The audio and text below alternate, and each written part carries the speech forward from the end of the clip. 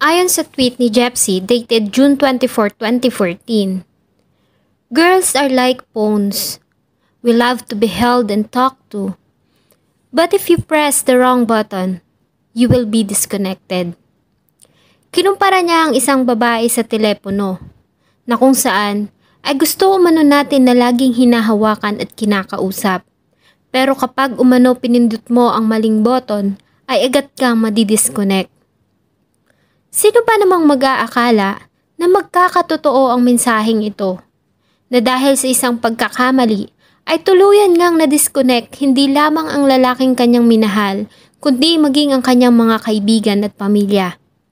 Na tulad ng isang cellphone, na bigla na lamang na format ang lahat ng laman at naglaho na parang bula.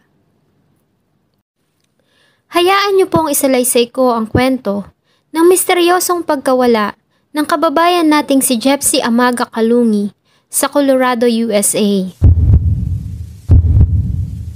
Bago ko po simulan ang ating story, sa mga bago po sa channel ko, please hit the subscribe button at pakipindot na rin po ang ating notification bell para ma-notify kayo sa mga bago nating upload na videos. Si Jepsy Amaga Kallungi ay nagmula sa Carmen, Cebu. Nakapagtapos siya sa kursong Bachelor of Science in Information Technology sa Kolehiyo de San Antonio de Padua sa Danao, Cebu. Ang kanyang ina na isa ng widow ay nagtatrabaho sa Hong Kong para sa kanilang 6 na magkakapatid. Katulad ng ibang Filipina, ay nahumaling din si Jepsy sa online dating site, kung saan ay nakilala niya ang nobyo na si Dane Oliver Kallungi. Matagal din umano ang naging long-distance relationship ni Dane at Jepsy, hanggang sa magpasya ang huli na bumisita ng Pilipinas para personal na makita si Jepsy. Ilang beses pa nga umano itong nagpabalik-balik sa ating bansa hanggang sa makapag-process ng fiancé visa si Jepsy.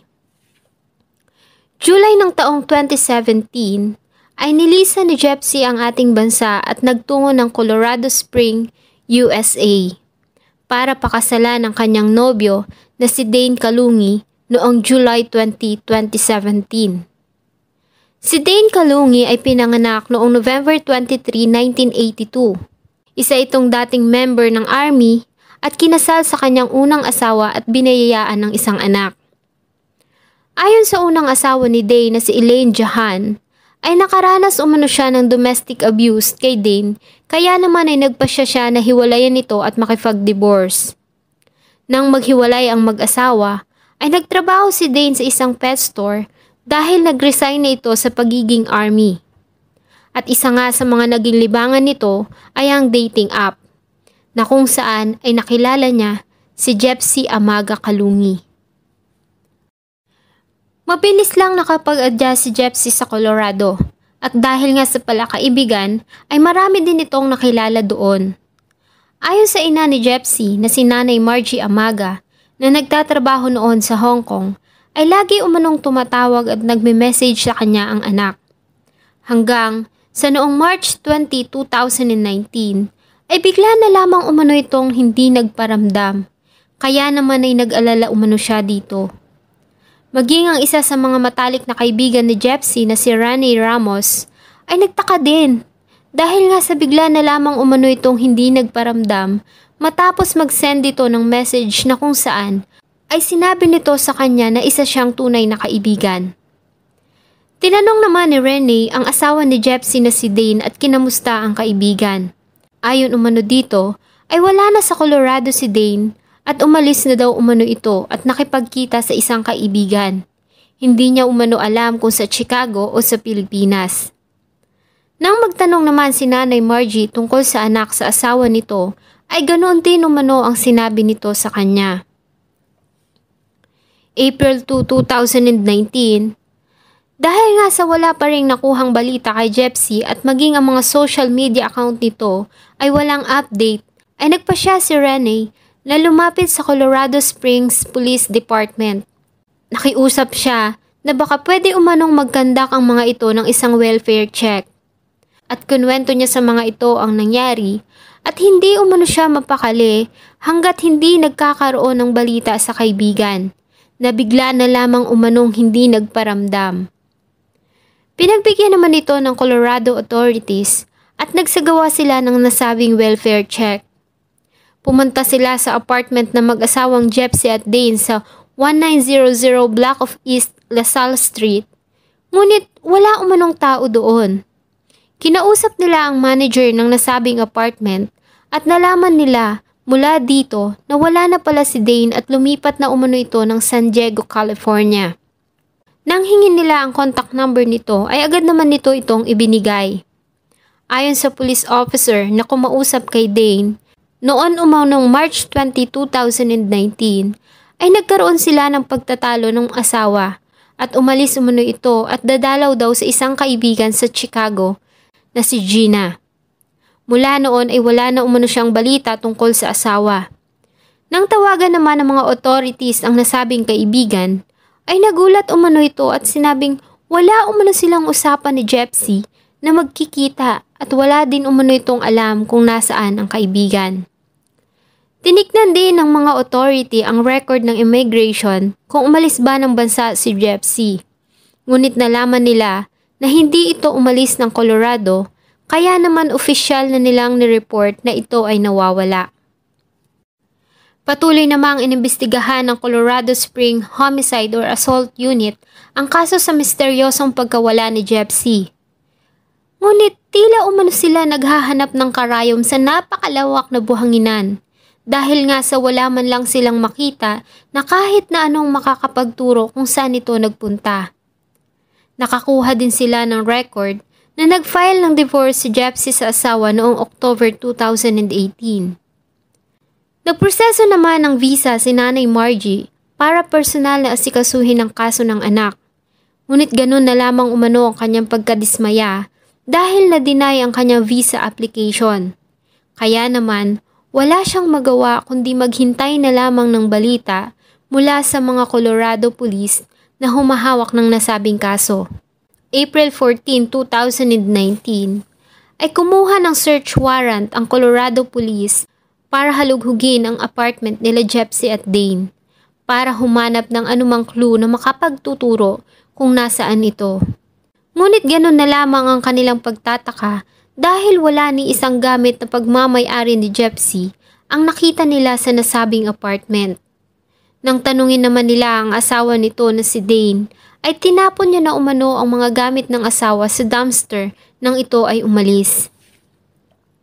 April 16, 2019 ay kumuha naman sila ng another search warrant para siyasatin ang sasakyan ni Dane. Ngunit wala pa rin silang nakitang kahit na anong clue na makakapagturo sa kinaroroonan ni Jepsy. At dahil nga sa marami nang nagtatanong, ay nag-post si Dane sa kanyang social media account tungkol sa misteryosong pagkawala ng asawa. Ayon sa kanya, ay huli niya umanong nakita ang asawa noong March 20, 2019, araw ng Miyerkules sa ganap na alas 11 ng gabi. Nalasing umano ito at nagsimula ng magsalita tungkol sa mga nakaraang issues. Nagkaroon umano sila ng disagreement tungkol sa kanilang relation. Nakakita umano kasi siya ng text messages sa cellphone nito tungkol sa isang lalaking nagngangalang Travis, kung saan ay nagpakilala umano si Jepsy dito sa pangalang Maria. At nang tanungin niya umano ito tungkol sa lalaki, ay nagalit ito at naging emotional. Inawat niya pa umano ito dahil baka magising ang anak na natutulog. Ngunit sa halip na tumigil ay lalo umano itong nagalit at nagsabi umano na gusto na nitong umuwi ng Pilipinas. Sinabi niya naman na kung yun ang gusto niya ay wala siyang magagawa. Ngunit sabi umano nito ay pupunta muna ng Chicago para dalawin ang kaibigan bago uuwi ng Pilipinas. Nagsimula muna itong mag-impake ng mga gamit at umalis. Sinubukan niya pa umano itong awatin pero tinakot umano siya nito na tatawag ito ng pulis kaya wala na siyang nagawa kundi hayaan itong umalis. Hindi na rin daw umano niya sinubukang tawagan o mag-message sa asawa matapos nang ito ay umalis. Nagtaka na lang umano siya nang makatanggap siya ng mga messages mula sa pamilya nito at hinahanap si Jepsy. Noong una hindi niya umano pinapansin kasi sinusubukan niya umanong mag-move on. Ngunit nagulat siya nang malamang hindi lamang siya ang ini-ignore nito, kundi pati pamilya at mga kaibigan. Ayon sa kanya ay nakikipag-cooperate naman umano siya sa mga detectives at investigador na naghahanap sa asawa. At kahit pa nga umano may hindi sila pagkakaintindihan, ay mahal niya umano ito at namimiss na niya. Habang lumilipas ang araw, linggo, buwan at taon, ay wala pa rin naging balita sa pagkawala ni Jepsy. Hindi naman tumigil ang kanyang pamilya at mga kaibigan sa paghahanap sa kanya. Umaasa sila na kahit papaano ay makikita nila si Jepsy na buhay. Here in America, work is in trouble. We've offshored our manufacturing, sent away good jobs, and lost so much ability to make things. American Giant is a company that's pushing back against this tide. They make high-quality clothing, sweatshirts, jeans, dresses, jackets, and so much more, right here in the USA. Visit American-Giant.com and get 20% off your first order when you use code STAPLE20 at checkout. That's 20% off your first order at American-Giant.com, promo code STAPLE20. America. We are endowed by our Creator with certain unalienable rights, life, liberty, and the pursuit of happiness. At Grand Canyon University, we believe in equal opportunity, and the American dream starts with purpose. By honoring your career calling, you impact your family, your friends, and your community. The pursuit to serve others is yours. Find your purpose at Grand Canyon University. Private, Christian, affordable. Visit gcu.edu. Hanggang noong March 29, 2021, 2 taon mula ng misteryosong pagkawala ni Jepsy, ay nakatanggap ng tawag ang Colorado authorities sa isang babaeng nagpakilalang dati umanong asawa ni Dane Kallungi. Ayon dito, ay noon umanong March 26, 2021, ay niyaya siya ng dating asawa na kumain sa labas at sa kanya umanong pagkagulat ay nagkwento ito sa kanya ng isang pangyayaring talaga namang gumimbal sa kanya. Ayon kasi umano sa dating asawa, ay pinatay umano nito ang asawang si Jepsy Amaga Kallungi. Dahil sa nasabing revelation, ay agad na nagsagawa ang mga otoridad ng isang call recording with the consent of Elaine. At noon ngang April 3, 2021, ay nakatanggap nga ng tawag si Elaine mula sa dating asawa at doon ay kinwento nito ang ginawang krimen. Ayon umano dito, ay napatay niya umano si Jepsy noong March 19, 2019. At matapos ang nasabing krimen, ay nilagay niya ang katawan nito sa trunk ng kanyang kotse. Hinatid niya umano ang anak sa school nito bago siya nagtungo sa trabaho. After work ay nagdrive siya umano papuntang Florissant at nagpaikot-ikot pa umano siya sa lugar hanggang sa makakita ng isang liblib na lugar kung saan niya umano nilibing ang katawan ni Jepsy. June 16, 2021, 2 months after the said phone call, ay lumabas ang warrant of arrest ni Dane Kallungi at agad namang nagtungo ang mga Colorado Police sa Albuquerque, New Mexico, kung saan ay nagtatrabaho si Dane at sinusubukan nitong makapasok sa Air Force Base doon. At agad nga nila itong inaresto sa kasong pagpatay kay Jepsy Amaga Kallungi noong June 17, 2021. June 18, 2021 ay dinitain si Dane Kallungi sa Bernalillo County Jail. Ayon sa ginawang interrogation, ay umamin naman ito sa nagawang krimen. Ayon sa kanya, noon umanong March 20, 2019 ay nagkaroon sila ng pagtatalo ng asawa dahil late na umano itong umuwi at ayon sa kanya ay may kinatagpo umano itong soldier sa Fort Carson. Gusto niya lang umano itong patigilin sa pagsasalita, ngunit huli na nang ma-realize niya na nasaktan niya na pala ito ng sobra. At dahil sa ayaw niya na umano itong makitang nahihirapan, ay doon na niya ito binawian ng buhay. By strangulation. Nang tanungin ng mga authorities si Dane kung saan niya nilagay ang katawan ng asawa, ay nahirapan na itong ipinpoint ang eksaktong lugar kung saan niya ito inilagay. Kaya naman, ang ginawang search ay hindi naging successful. April 2022, After 10 months mula nang mahuli si Dane Kallungi, ay nagkaroon ng preliminary hearing kung saan ang prinisinta ng prosecution ng isang recording ng phone call sa pagitan ni Dane at ex-wife nito na si Elaine Jahan. At sa nasabing ang phone call ay malinaw na dinitalye ni Dane ang ginawang krimen. Ang judge na humawak ng nasabing kaso na si Judge Jessica Cortez, who ruled the trial to move forward with the first-degree murder case at nireject nito ang anumang argument na prinisinta ng defense. Samantala, ay 3 beses pa na nag-attempt si Nanay Margie para sa kanyang visa application, ngunit na-deny pa rin ito. Ang pre-trial sa kaso ni Dane ay nakaschedule noong September 19, 2022 at October 5, 2022 sa El Paso County. Ngunit sa di binanggit na dahilan ay muli itong na-reschedule sa February 7, 2023.